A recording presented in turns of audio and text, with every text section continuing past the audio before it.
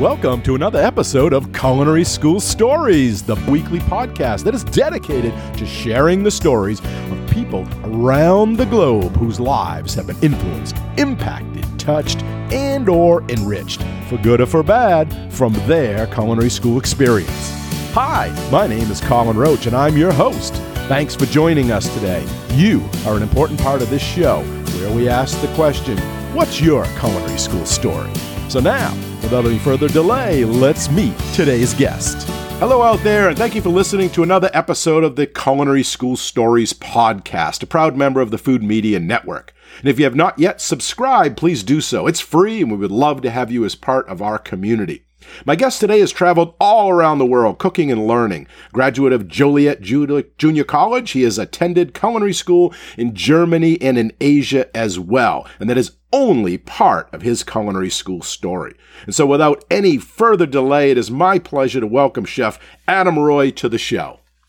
Hello, Colin. Thank you again for having me on. I really appreciate giving all various professionals and students this platform to talk and to learn and to grow together and share wonderful stories. Well, thank you. So I know we have a lot to get to, so let's start at the beginning. Is it true that you started in the industry at age 12, washing dishes at a local restaurant? Yes, it is. Probably wasn't illegal. Definitely was not legal at the time, and probably still is not.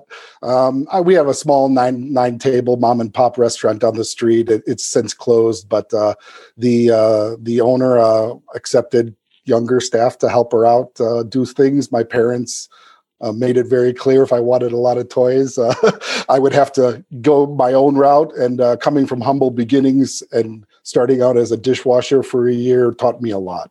Yeah, nothing wrong with that. I started as a dishwasher as well, and I'm sure many of the listeners out there did. That's where a lot of us began our careers, and it's a good place to start, right? Gives you perspective. Definitely.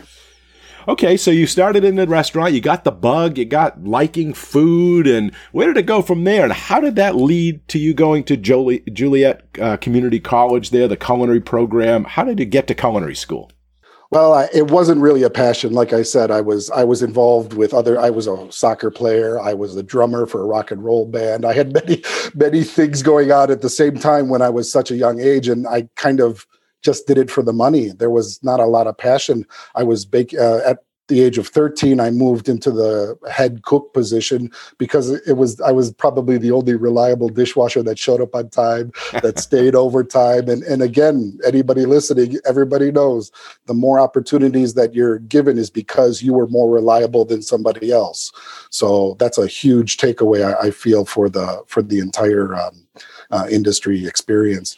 And so I did that for about 3 or 4 years, concentrated on the music aspect of it, took some quick service restaurant industry experience for a couple of years. And then I wanted to go to Cornell or Michigan State. I did a couple tours, and I realized that the budget just wasn't there. And Joliet Junior College is only about a 15, 20-minute ride west of here. I could work, I could go to school. Their schedules were very, very adaptable and flexible to the industry. So I needed to continue to pay for my own schooling. So my mother kind of pushed me in that direction to say, hey, why don't you go to JJC and take some management classes and maybe take a few culinary classes? And I did. And I was planning to go actually to the front of the house because I came from such a rough upbringing for a 3 or 4 year experience already in the industry. I said, I don't want to be a cook or a chef. It wasn't as glamorous as it is now. So what it led to was taking culinary classes, falling in love with the culinary classes there. Great program. So originally you were going to go for hospitality. That's why you looked at Cornell and the other schools. And then you ended up doing the culinary. And that was because of your mom? Yeah, she was the one who kind of said, hey, it's a good idea to go that way. And I agreed with her now. At the time, I was kind of half in, half out because coming from a dirty old restaurant or like a horribly run, managed thing, we start out at the bottom. You also see the bottom. Sure. And the bottom of the barrel is not as glamorous as working at a nice restaurant up in some beautiful setting or whatever in upstate New York or California. It's not the same in the south suburbs of Chicago. So tell us about that first day there. You go into school and you signed up and you're not 100% sold on it yet, but you're going. And what's going through your mind? And tell us about the other students that you're with and the instructors. Kind of walk us through a day in the life there at that first day, first year. Yeah, at the time, JJC was still, and it still is, of course, one of the oldest programs in the country. And I remember Chef Von Hoff. He was our chef for actually my entire culinary school period at that time. And he started listing on the board, got everybody involved. We were about 50 students, probably split into 2 classes. There was all ages, second career generation, kind of going through their second phase of life. Some adults, of course, younger students, hospitality students that wanted to go culinary. So it was a very diverse group of kids, all different backgrounds. It was a very affordable program, and that was another reason why a lot of us all choose it. Mm-hmm. It's a state school, lots of scholarship opportunities. And so Chef Von Hoff that day listed on the board of the entire kind of roles that the chef has to play. And I think we filled up like 3 chalkboards. Wow. And I think the next day, I'm sure we lost 20% of the staff of the students because they were scared of the jobs, or they didn't. Oh, people thought they were going to become some TV chef or be like an executive chef as soon as they graduated. He put an immediate stop, which is probably not good for business. However, but reality. Speaking the I mean, of the school, actually they should have told everybody to stay. But you got to talk the truth in a culinary school. You got to tell these kids, hey, if you go to the CIA and you have 0 working experience as a chef in a hotel, I would never hire you.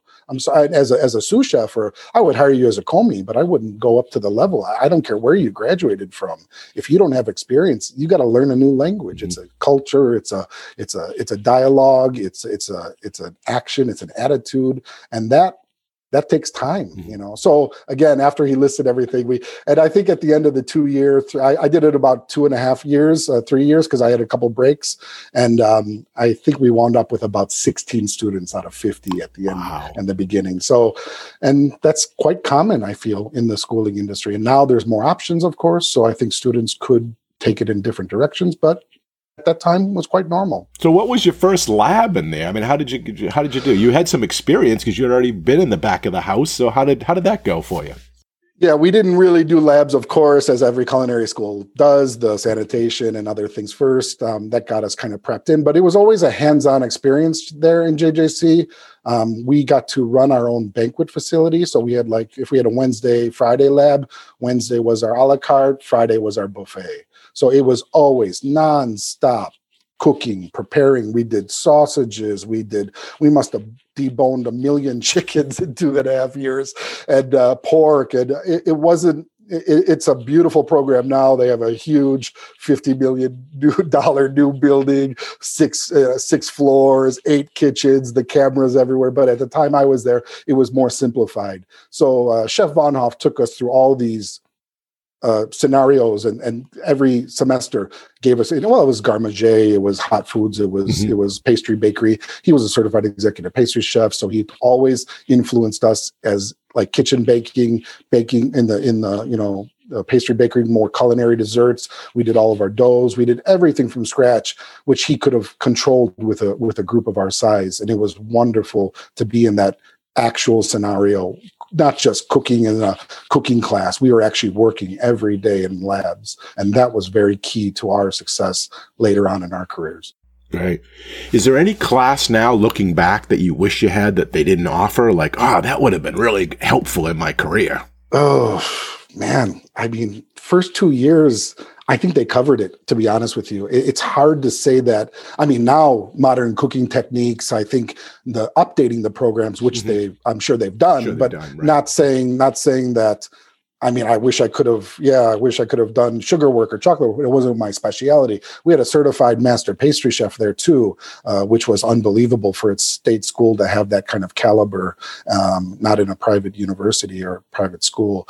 So we really were blessed. I would say entrepreneurship, but to be honest with you, when you're a commis entering the business, it's not very useful. You lose a lot of it as you kind of go through. You need it later on in your career, but not immediate. So all the classes that I would think that I would want it's hard to overload you as a 2-year associate's degree. They gave you those fundamental courses that you need to build the foundation, but nothing more that would just be over the head at the time. Yeah, definitely. I would definitely consider that. I mean, wishes and needs are two totally different things, as you know, as an experienced culinary instructor yourself, Did you have a favorite class in there as one that stood out? Maybe because of the instructor, maybe because of the content?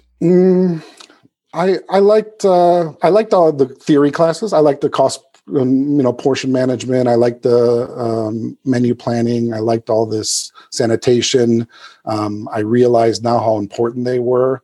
I really thoroughly, though, enjoyed the labs because it was just, you realize that it was just unbelievable experience. And that's what we all needed, whether you were, because most, of course, due to financial reasons, everybody's coming from a different financial background outside of the school. They couldn't always work in a real restaurant under a real chef. They had to work in another industry or another business or another thing. So I think that was still, to not only to the people who were young enough to afford to make $4 an hour or $5 an hour, it was also there to give the people who didn't have the chance the real world experience. Right. And that was priceless.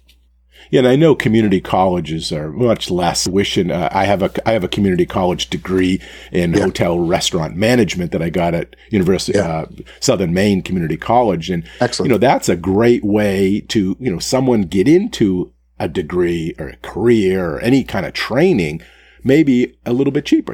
Maybe you want to go to the Harvards and the Yales or the CIAs and Johnson & Wales and other places, but you can't afford it, or you need to live at home and you can't spend that dorms. So was it okay? Did you get scholarships? Did you apply for scholarship? Did the school give you grants? I think the total price, I don't know per credit, but I think the total price of the 2-year associates was about $4,000, which is very affordable, even at that time. I got about $1,000 worth of scholarships. I spent a lot of time applying for various scholarships. So I ran away paying cash for my 2-year degree, and I worked a full-time job. I was a pastry cook downtown Chicago. So every day I'd take an hour and a half train ride one way, hour and a half train ride one back, because I'm from the far south suburbs of Chicago. I worked in banquet halls. I worked in various places through the years of culinary school. So my parallel education or my dual learning at the time was just accelerated my knowledge and my skills. And I read Harold McGee's on cooking on the train. I read all the culinary fundamentals. I read food history books. I was immersed. I had nothing but immersion because I knew I needed to get the biggest bang for my buck. Yeah. And it's so true. I was in the same boat. I had to work all during culinary school, and I worked late nights like a lot of students do. My students do today. And, it's a double-edged sword because you're getting that experience and you're getting money that'll help pay for the school. But at the same time, you're so tired in class, You have to get up early. You have to be there. You have to be doing your best. And those reports and homework. I mean, it's tough, but it can be done. Yeah, then you got to go to work and listen to some dictator scream and hit you all day at work. But that's what you need as a young cook. You need the discipline. It's like the military. I'm not saying it's at the level, but it is regimented in a way, and that's a good way to learn. And again, I was able to keep the JJC schedule to about 2.5 days a week. So the other 5 days, that half a day plus another four, I was able to work. And a full-time job, 40 hours a week, and plus the travel time, it was hard. It was really hard. Gen Ed classes, lab classes, theory classes. I did it in 2.5 years instead of 2 because I took a semester off. I could talk about that later. Mm-hmm. But it is such a short amount of time. And when you're in there, you don't often realize that. So if there's any listeners out there thinking, I can't do this, you can. Hang in there. It's a short 2 years, and you might have to sacrifice social life and everything else, but do it, get that credential, and then it gets easier. Definitely. Totally agree with you, Chef. Totally agree. Okay, so you got out of there. What did you do next? I know you were traveling a lot. So what was your aspiration? What did you do? Tell us about that. Well, the semester after I finished all my lab classes and coloring classes, a few gen ed, I had an opportunity to work a summer in the Mount Washington Hotel and Resort in the White Mountains in New Hampshire. So I did that. However, I got called back from a previous country club owner who was a Greek immigrant. They were established in the south sides of Chicago, and they had a country club where I worked a short time. And they called me because they lost their chef, and I always expressed interest to go overseas. So he had a private yacht. The family had a private yacht that they chartered out to other wealthy families and wealthy travelers. So I got called back same weekend. The day I arrived, they flew me back. Day I arrived, I had to prepare a tasting menu. I did a 10-course tasting menu, which was way over my head, but it worked out somehow. And I got accepted to go on. The next day I was flying to Greece. Wow. So what I did was I went to Greece. It was a private yacht. The customers paid $10,000 for one day. That's not including the food and not including the gas. And we were a crew of 10, and I was the only cook or private chef, whatever you want to call it. I was 20 years old. I had a suitcase full of clothes and a suitcase full of cooking books. I had a DVD player and a mini speaker and a small galley kitchen where I had to cook for the crew and the guests. And there was a lot of downtime. It was about 2 months. So I was very lucky to have this experience. We went through under the boot of Italy, through Sicily. We went to, we did the whole Gold Coast, Cannes, Saint-Tropez, Monaco, Monte Carlo. We did all the Sardinia, Corsica on this private yacht. It was amazing. How awesome! We catered for the rich and the famous and the mafia guys and their whole crew, bodyguards. I could talk hours about this story. So the ship actually wound up in Majorca, in Palma, near Ibiza. And what happened was the ship was put on another ship and brought to the Mediterranean. So the Greek owners asked me, they said, would you like to continue to the Mediterranean? And I still had a few gen eds to finish up in culinary school. And I said, you know what? I better finish this degree. Otherwise, I might not go back to it. Mm-hmm. So that's when I got a job as a sous chef at the age of 21 in West Chicago in Hollywood Casino under a great chef, Gonzalo. He was one of the best chefs I've ever worked with. And I was a banquet sous chef, doing tons of business while finishing up my associates. But then the bug bit again and you had to travel. I know you went Germany, Asia. Tell us about those trips. That's another issue, is that a couple years before I even finished culinary school, I met a German chef who had a connection to the German consulate or the German embassy here in Washington. And he was finishing up his culinary teaching career. He was from Germany, lived in America for a long time. He connected me to a youth exchange program. Germany exchanges students from the U.S. and Germany every year. It was at that time, it was 80 Germans for 60 Americans. I think it's 60-60 now. Doesn't matter. But it was a full year. It was a mini ambassadorship, fully paid for by the German government and the American government. It was created in 1986 by Helmut Kohl and Ronald Reagan to build a better bond between Germany and America. So it's 2 months. You don't have to have any German language knowledge. You can't be a doctor and you can't be a lawyer. You can be any vocational, technical trade. There was photography majors. There was car painters. Wow. There was auto mechanics. There was agriculture. I was the only chef. It was absolutely in German history, German language. There was a lot of people. So we were all different levels, all different states, all different backgrounds. And so you got to go work the career over there, but also you went to school too. Yeah, it was a full year, 2 months of language. 4 months of a vocational school. So I went to a culinary school there, and then 6 months of an internship. So the 2 months was in the South on the French border, and the last 10 months was up in Hamburg, Germany. So I did a vocational school there. It's their apprenticeship program. So I was almost in 1/3 of the year, or 1/3 out of 3 year apprenticeship program. I did a 1 full year of that. And then how's the schools in Germany compared to the U.S.? You just came from Juliet not that long ago. How is it? Is it different? Oh, it's totally different. They do a lot of consensus kind of like cohort learning.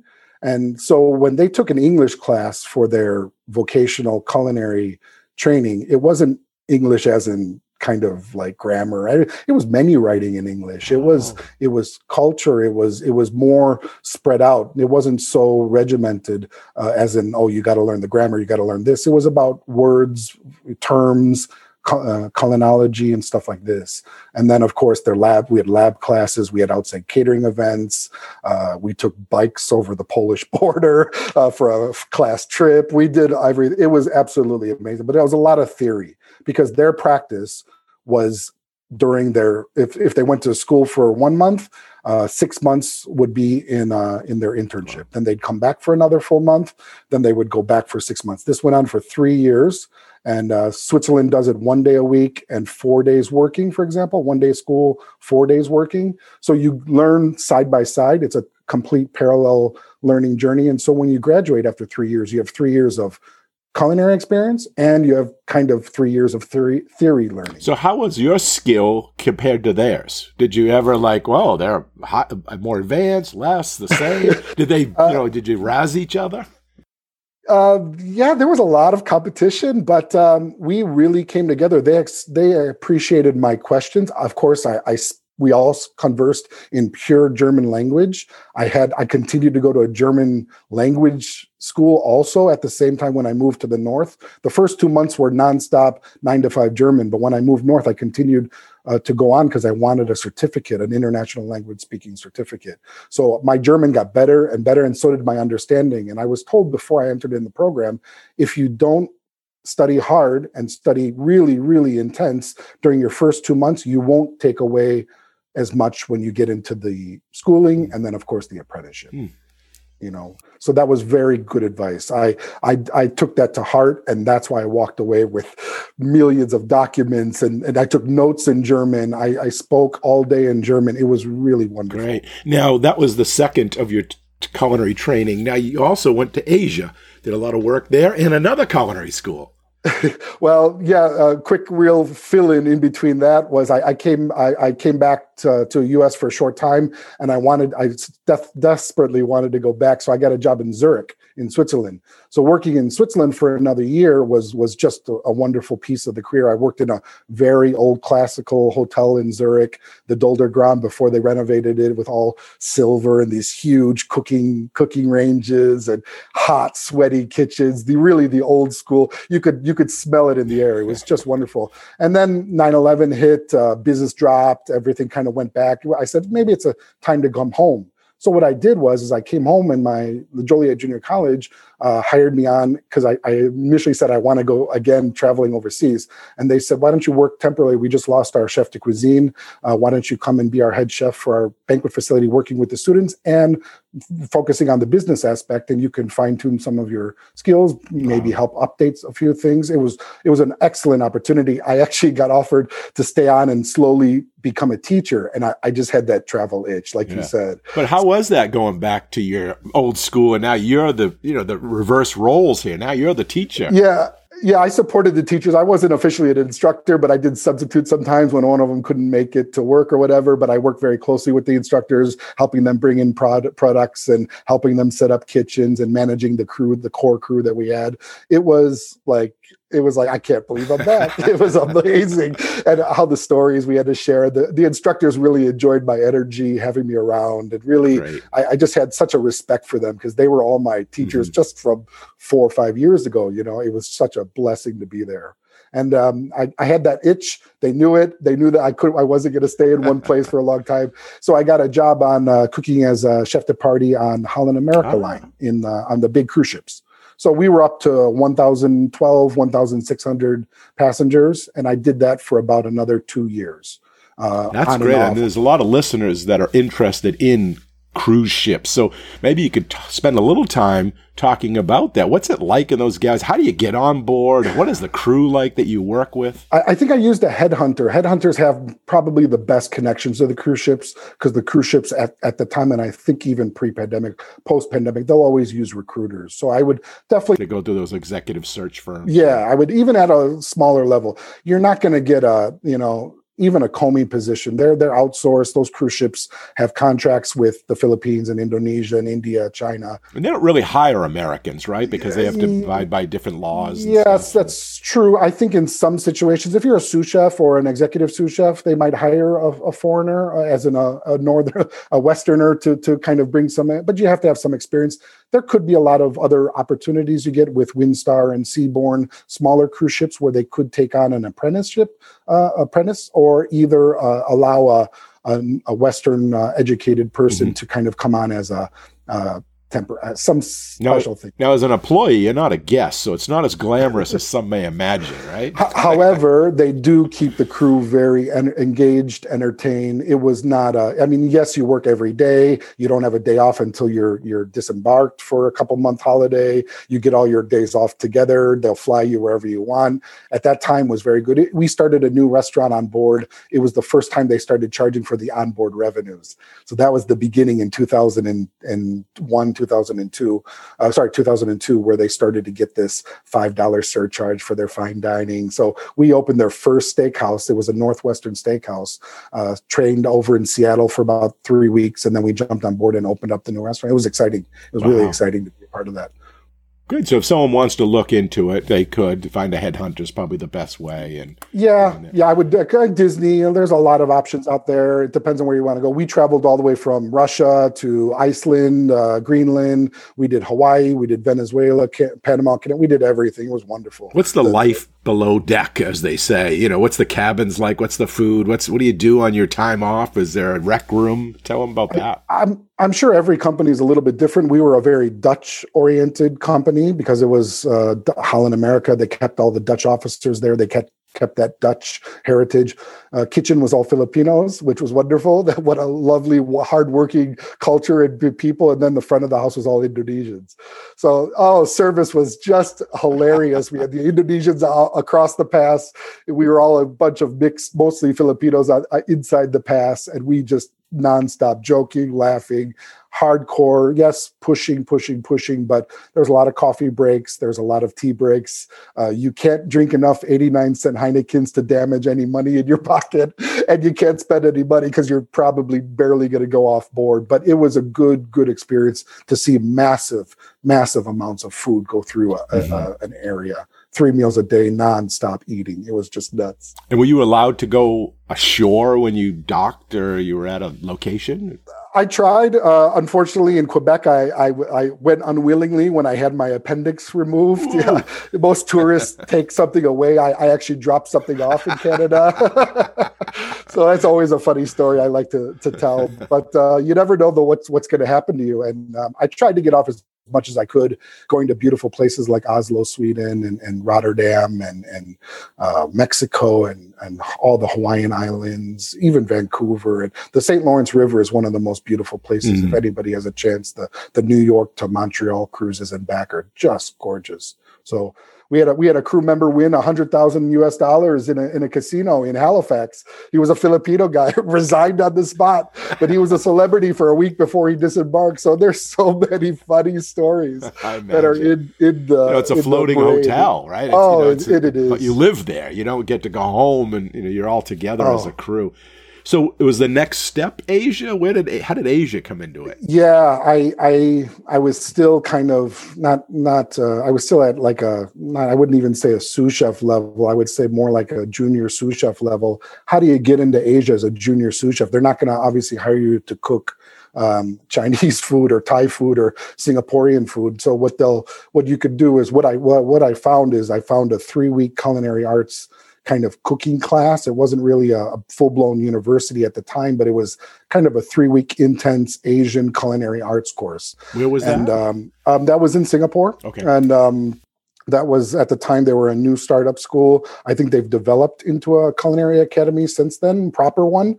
But at the time, it was quite simple. And the reason why, and of course I paid probably for 3 weeks, I paid about the same price as I did for my 2-year associates. However, they had a 6-month internship that was paid at a very, very low rate. So that gave me enough time to knock on as many doors as possible, shove my resume into anybody that I met along the way to try to stay. And that was the goal. And so I planned the Germany trip 3 years in advance. I planned the Asia trip probably another 2 years in advance. I knew I was going that direction. I had the desire, but it took me a long time to put the dots or connect the dots together.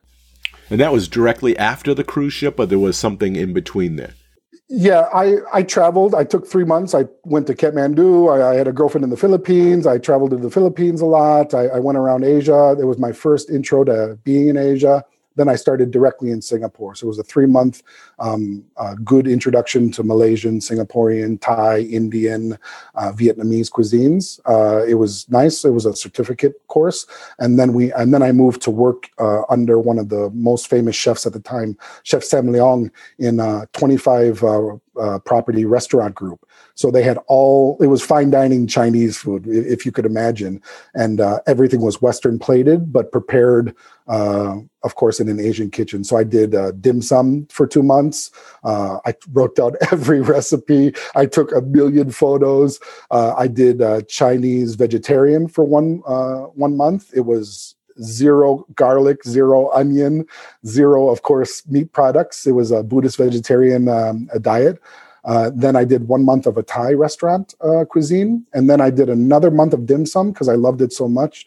And then the last month I did Chinese barbecue and banquet. So it was a full 6-month intense training. And Chef Sam was one of the best. His teams were so talented. And he said, Adam, you can go to any restaurant you want. Just let me know in advance so I can make the arrangements. It was a blessing. It was a blessing. So there's a lot of stress in our industry, especially, people working, getting burned out. Is this how you prevented that, by all the travel, or what was your advice to somebody? I think I topped up on top of the stress, because it's, not only being in a foreign country and listening to a foreign language and learning how to take the subway or the bus or paying for, it was every day you woke up and you're like, okay, what's going to be the adventure today? Just crossing that street to try that different food that you don't even know how to order, and you're just pointing to people's dishes on a neighboring table saying, I'll have 1, I'll have 2, I'll have 3. Different currency. Like, how much is that? One of these. Yes. However, I really have to say that looking back, it is so similar and I've worked in 10 countries full time, not just visiting, but 20 years overseas, 10 different countries.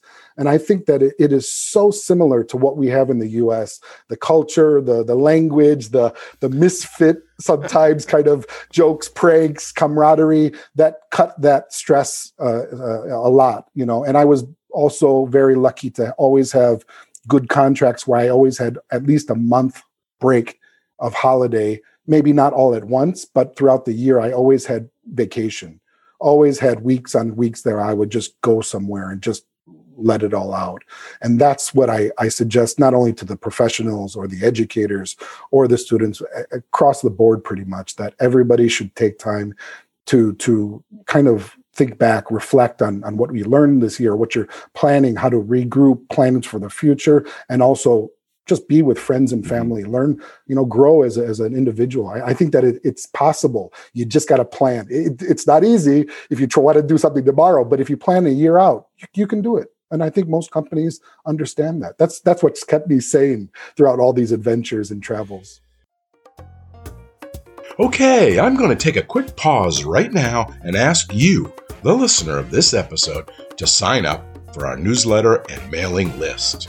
I left a link in the description, or maybe even easier, just to go to www.chefroach.com/contact. That's chefroach, all one word, .com/contact. Then just go to the bottom of the page and sign up for our newsletter. It's free. Then once you're signed up, you'll never miss out on our latest news, announcements, episodes, contests, course information, or exclusive deals. So go ahead, sign up so you can get all of the information and more through the periodic email updates. And don't worry, you can always unsubscribe if you don't like it. The link again is www.chefroach.com/contact. So go ahead, do it now. We want you to be part of our community. And if you don't do it now, you'll probably just forget by the time this episode is over. So just hit the pause button right now and take the 15 to 20 seconds to get it done, and then come back and hit play. We'll wait for you, I promise. Okay, hopefully you just did it, or you've already done it in the past, or at the very least, you'll be doing it very soon. Your support of the show and the network is very important to us, and we thank you in advance. Alrighty, so now back to the show.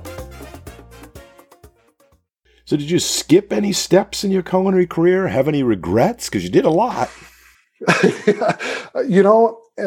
As you know, and talking to professionals and your professional career and everybody, we all wish we did something here and there, or we wish we kind of went back. Or I went the banquet chef route. I wasn't so much I was an a la carte as a commis and as a chef de partie, but I wasn't so much as a chef de cuisine in my own restaurant, creating my own cuisine. And not every chef gets to do that, which is okay. That's not everybody's deal. And that's also, it's hard to do sometimes. So what I did when I got to a company later on in my later career, probably around 2009, I was able to be a chef in my own restaurant as the steakhouse chef in a foreign country, which was even better. Chef de cuisines and up usually get foreign contracts or foreign packages. If you're below a chef de cuisine at a sous chef level, they'll usually take on a local talent for those positions below. But I was lucky to still be an executive sous chef.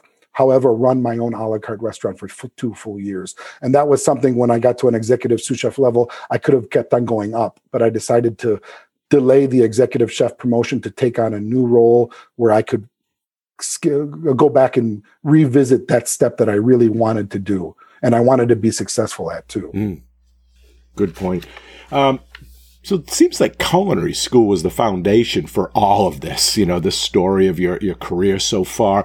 Looking back now with perspective, do you have any regrets? Was it worth it? Was your return on investment? Do you wish you went to a more prestigious school?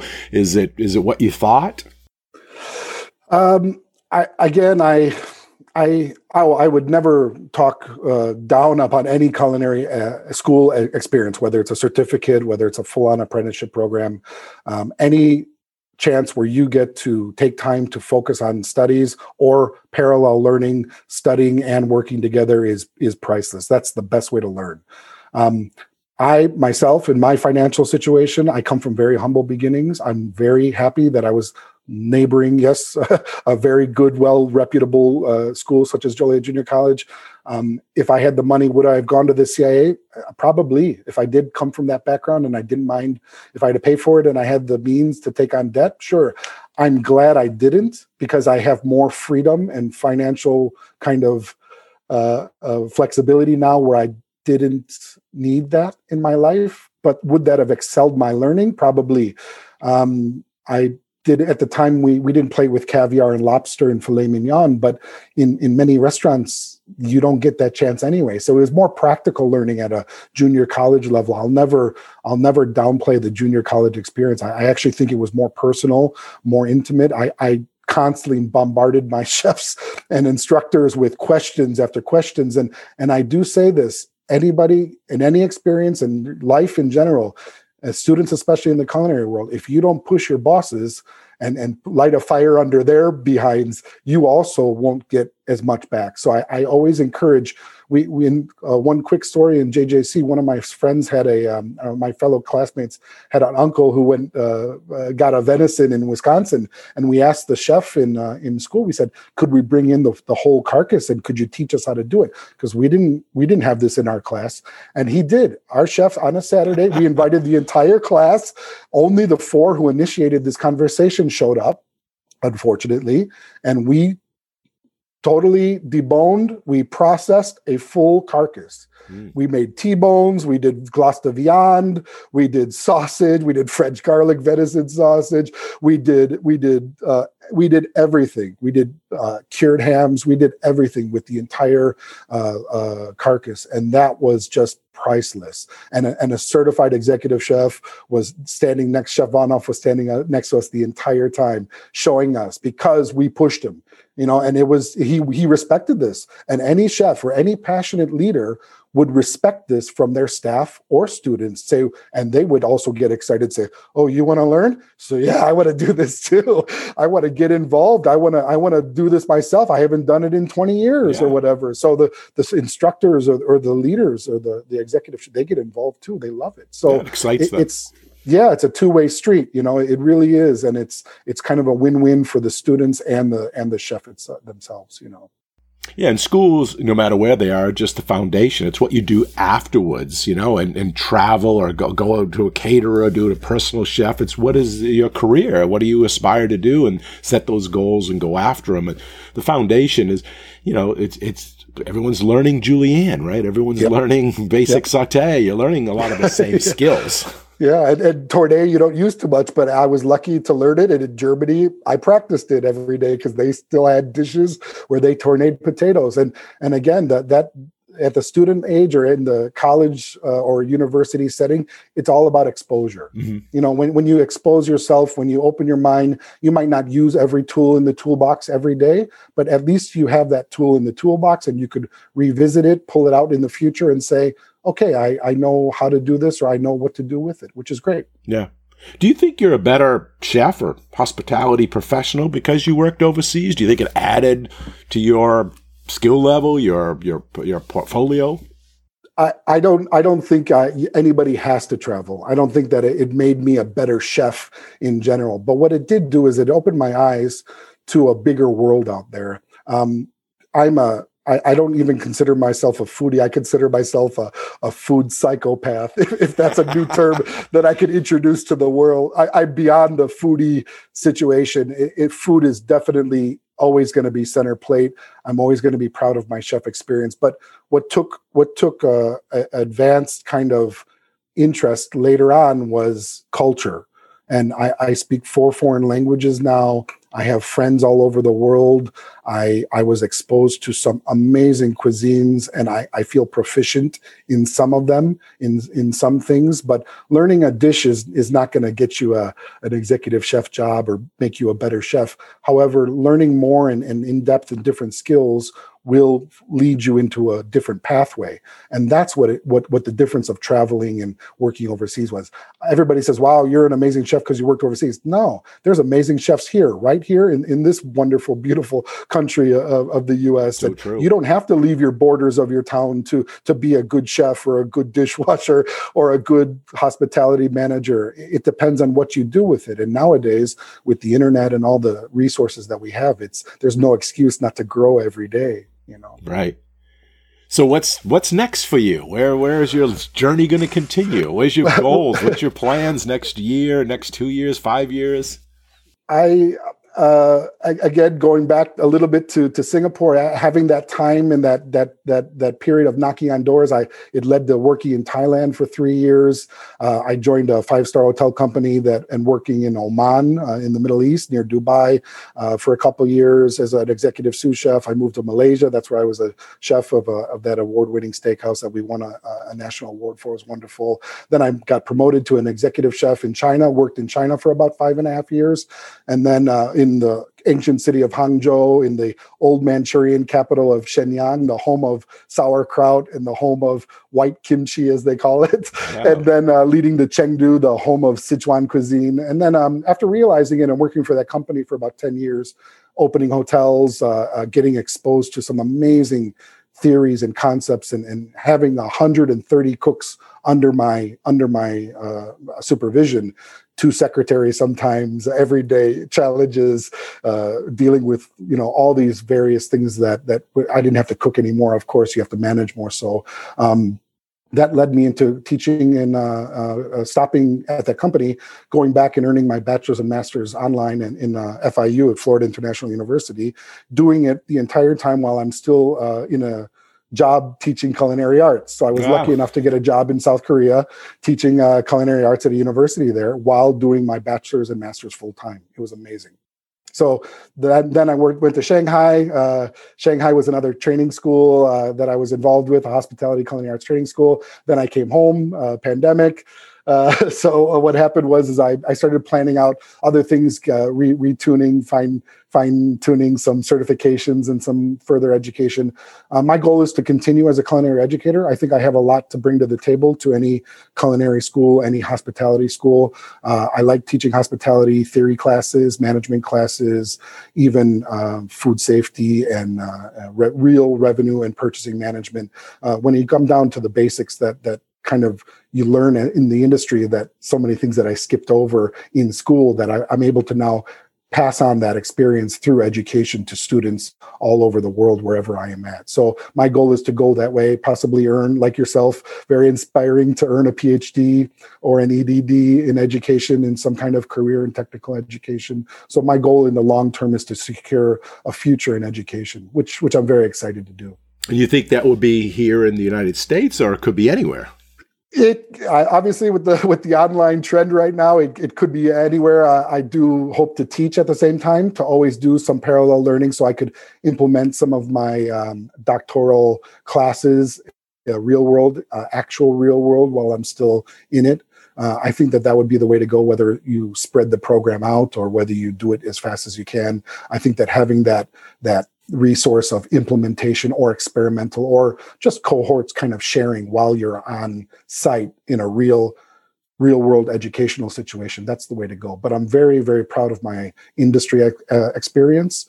And I think that was priceless, as if I just stayed with that temporary teaching job in JJC so many years ago. I would have missed all that. And I still say, any path is the right path as long as you're happy doing it. Mm-hmm. You don't have to do what I did. I just like to share the stories because maybe it does help you make a decision to go somewhere else or go further or do something different today. That's the whole point of. Well, not only with the credibility, but now you have so much more to give, so much more to share with the students, and, just, bring in that vividity, that stories, that life experiences to the classroom. Of course. Yeah. Having a lot of energy and being a personable individual, wanting to share. I don't have any egos. I'm not a Michelin star chef. I never claimed to be. I think that the best chefs to work for are the chefs that are working and trying their hardest every day. If I go for an interview, I interview the executive chefs I worked for when I was very young, saying, what can you teach me? Not just how much money are you going to pay me? I always thought about it as an education, a continuing education, and getting paid for it. It is a life skill. It is a trade. We are skilled laborers. We are trained. We are individuals with various experiences that are irreplaceable, and we can not only save money, we can make money, and we can manage for all aspects of an operation. And that's what real chefs do. And especially if you educate yourself further and you don't stop. So speaking of education, what advice or guidance would you give to a new student now? Like if they asked you, well, should I go to culinary school, or should I enter this career? Or what should I do once I graduate? Where should I go? Or what's my career path? What advice or guidance would you give to someone like that? I would always say that of course, in the current situation, everybody feels that there's no hope and it's never going to come back. It will. It'll come back differently, but it'll always come back. People are not going to stop eating. They're never going to stop not only being interested in food, but experimenting themselves. In the old mentality, people thought that if they taught somebody a recipe, they wouldn't come back to the restaurant. However, they learned differently that they would come back the next week and ask for another recipe. So it builds interest. It builds all these things. I would always say as a student, this career will never stop paying back. Whatever money you put in, you will get triple in the future, whatever price you paid. So it'll always, and the options that we have as young cooks, as experienced chefs, all different levels, we have options. We have options galore. Those resorts are not going to be knocked down tomorrow, even if they're not that full today. They will always continue to stand. So don't be discouraged by the current thing. Right now is the time to learn, grow, regroup, or re-strategize. If you're in the middle of your career, maybe go back to learning, add value to your career. Students, to get a unique selling point. What makes you special? Is it your work ethic? Is it your experiences? Is it your diversity? What can you bring to the table? And I think it's all about attitude and commitment to that facility or that establishment. I would always say that never frown upon anybody who's learning. Also, never frown upon people that don't want to learn. We need the soldiers to do their jobs too. Everybody doesn't want to be a chef in this industry, and that's fine. If you want to be a cook, if you want to be a dishwasher, that's great. we respect you for it as long as you try to do the best job you can with that experience and that work ethic. I think that's respectable. I always thought, why wouldn't that person want to get a promotion? Why do I have to do all the work? Why do I have to push? Well, everybody has a different social situation. Everybody has a different financial situation, and that's okay. I've learned as I've grown older that's okay. My path was not somebody else's path. So true. And I respect it. Good advice. So what about guidance and mentorship? That's big, mentees, mentors, and putting that together and helping those that are coming behind us. Can you speak to that a little bit? Yeah, from a student's perspective, I would say not everybody wants to be your mentor, which is fine.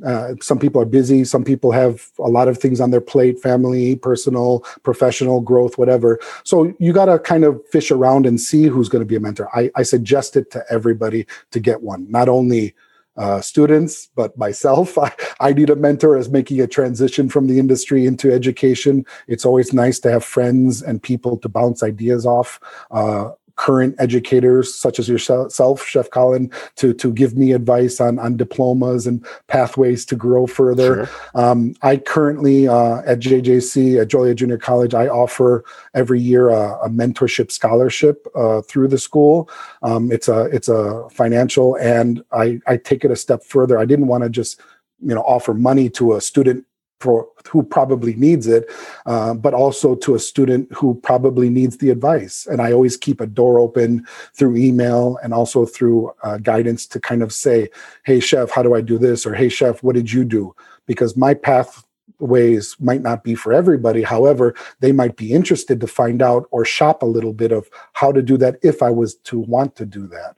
And I think that that's fair. I always try to give demos and give speeches when I come back to my hometown, of course, in the south suburbs. I always offer to give demonstrations at Joliet Junior College, where I'm a very proud graduate. I think we'll put that a link there. There's a small interview and a bio of me giving a pork demo last year in March. It was so much fun to work with the pork board and the ACF chapter, where I was at my proud beginnings there as a junior member, and then later a full-time member in the ACF chapter there. And again, we all need help. Everybody needs help. And the internet is sometimes not enough. You need a person with experience or person with passion to help you through these challenges in your career, because it is very common to jump every 2 years, 3 years, 1 year sometimes.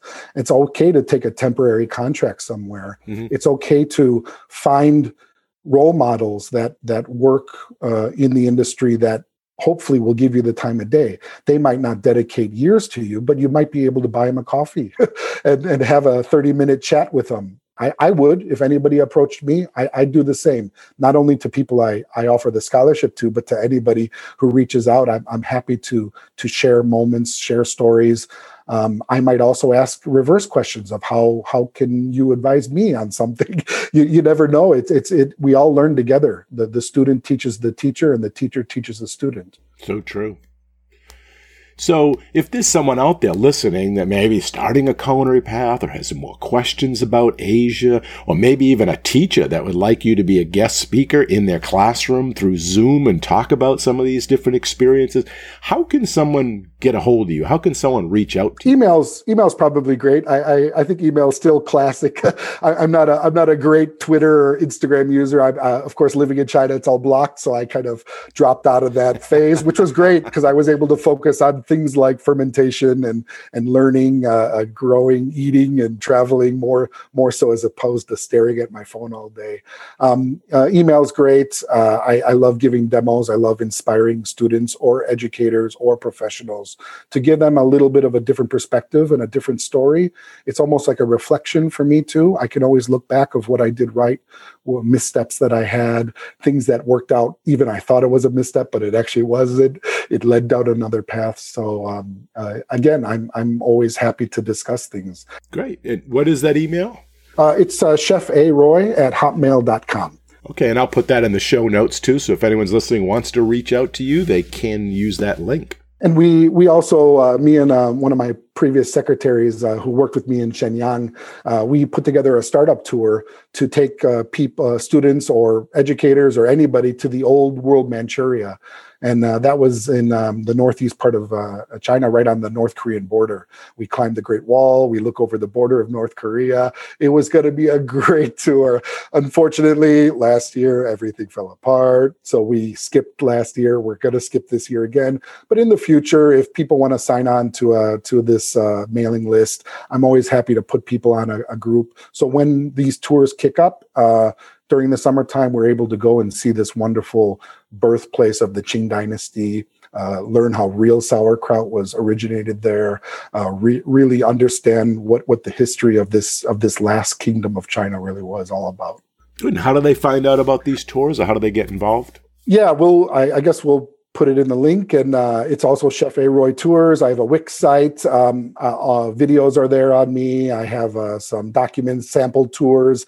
I cut out a lot of the dates because, of course, all the dates got shifted around. I'm looking to entertain students, culinary schools. It's more like a food culture adventure. We're not cooking, however, we're eating a lot. Wow. And the things that you get to experience, especially the North Korean cuisine and the borderline Great Wall. We don't go to Beijing on the Great Wall, but we do go on the North Korean border, which is 20 times better, believe me. When you could climb to the top of that wall and look over the border into North Korea, you're just like, holy cow, I can't believe I'm here.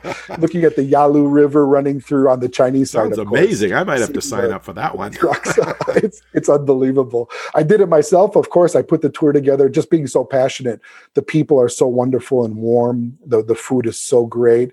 The price is so affordable. We were able to get the price really, really good for students that really are interested in a 9-day adventure and everything inclusive. It was just great. I'll put all that info in the show notes too, so if someone's looking, they can reach out and find out more info on that. Yeah, really appreciate it.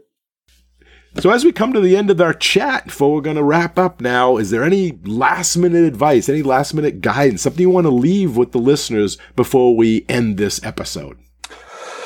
Yeah, I want to tell everybody on all levels and anybody in the hospitality industry, don't be afraid to make a mistake. Don't be afraid to jump ship, literally. Don't be afraid to take a risk, take a chance. Try to be a little bit calculated. It's hard to come across last-minute adventures and make a last-minute decision. I planned my entire career in advance. I had to rip the paper up a few times in between, and that's okay. But I still had a plan. And sometimes I had a plan A, a plan B, and a plan C. So I was never afraid if plan A fell through because I always had a plan B. I never regretted a moment of not taking an overseas adventure. And I do always suggest that professionals and educators take at least a month. If you can get it paid, wonderful. If you don't get it paid, well, sometimes it's okay to take an unpaid leave and put resources back into yourself. And as a student, save all your files, save all your photos, copy your hard drive to another soft copy hard drive, carry that with you. I have 500 gigabytes of files and photos and memories that I can look back at any time, recipes from culinary school, methods, things that I needed later on in life, not maybe right away. Tools in the toolbox. And I really want to make sure that everybody just takes time for themselves. You need a breather. This is a hardcore, hard-stressed adventure in any level of this career. Take time for yourself. Take a breather. Do something that you want to do that's not always related to what you do every day. Food is a passion. And even if you're not passionate about it now, you could fall in love with it later. I wasn't. I was not a lover of this industry, but I am so happy that I took this route, and I never, ever had a regret after I realized what it could give back to me. Excellent. Excellent. Well, that is just about all the time we have for this episode. I want to first thank you for coming on the show today and sharing your culinary school story with all of us. We appreciate your time and your insight and your honesty of all of your stories. Thanks. Thank you again, Chef. I really appreciate your time in this platform. I think you're doing a great service to the industry and the students and the professionals and all aspects. I really appreciate it. Well, thank you. I appreciate that as well. And we'll talk again. Bye-bye now. Bye. And a big thanks and appreciation also goes out to all of you, the listeners. We hope you enjoy the show and this episode. You all are a big part of this show, so please let us know what you think. Your comments are always welcome, and they help us in making the best show possible. You can email them to culinaryschoolstories@gmail.com. That's culinaryschoolstories@gmail.com, or even leave us a voicemail at area code 207-835-1275. That's area code 207-835-1275. And if you like the show, we have a big ask of all of you, and that is to share the podcast with everyone you know, and to give us a positive rating and review on Apple Podcasts. Okay, until our next Culinary School Story, take care and be well. Bye-bye. Culinary School Stories is a proud member of the Food Media Network.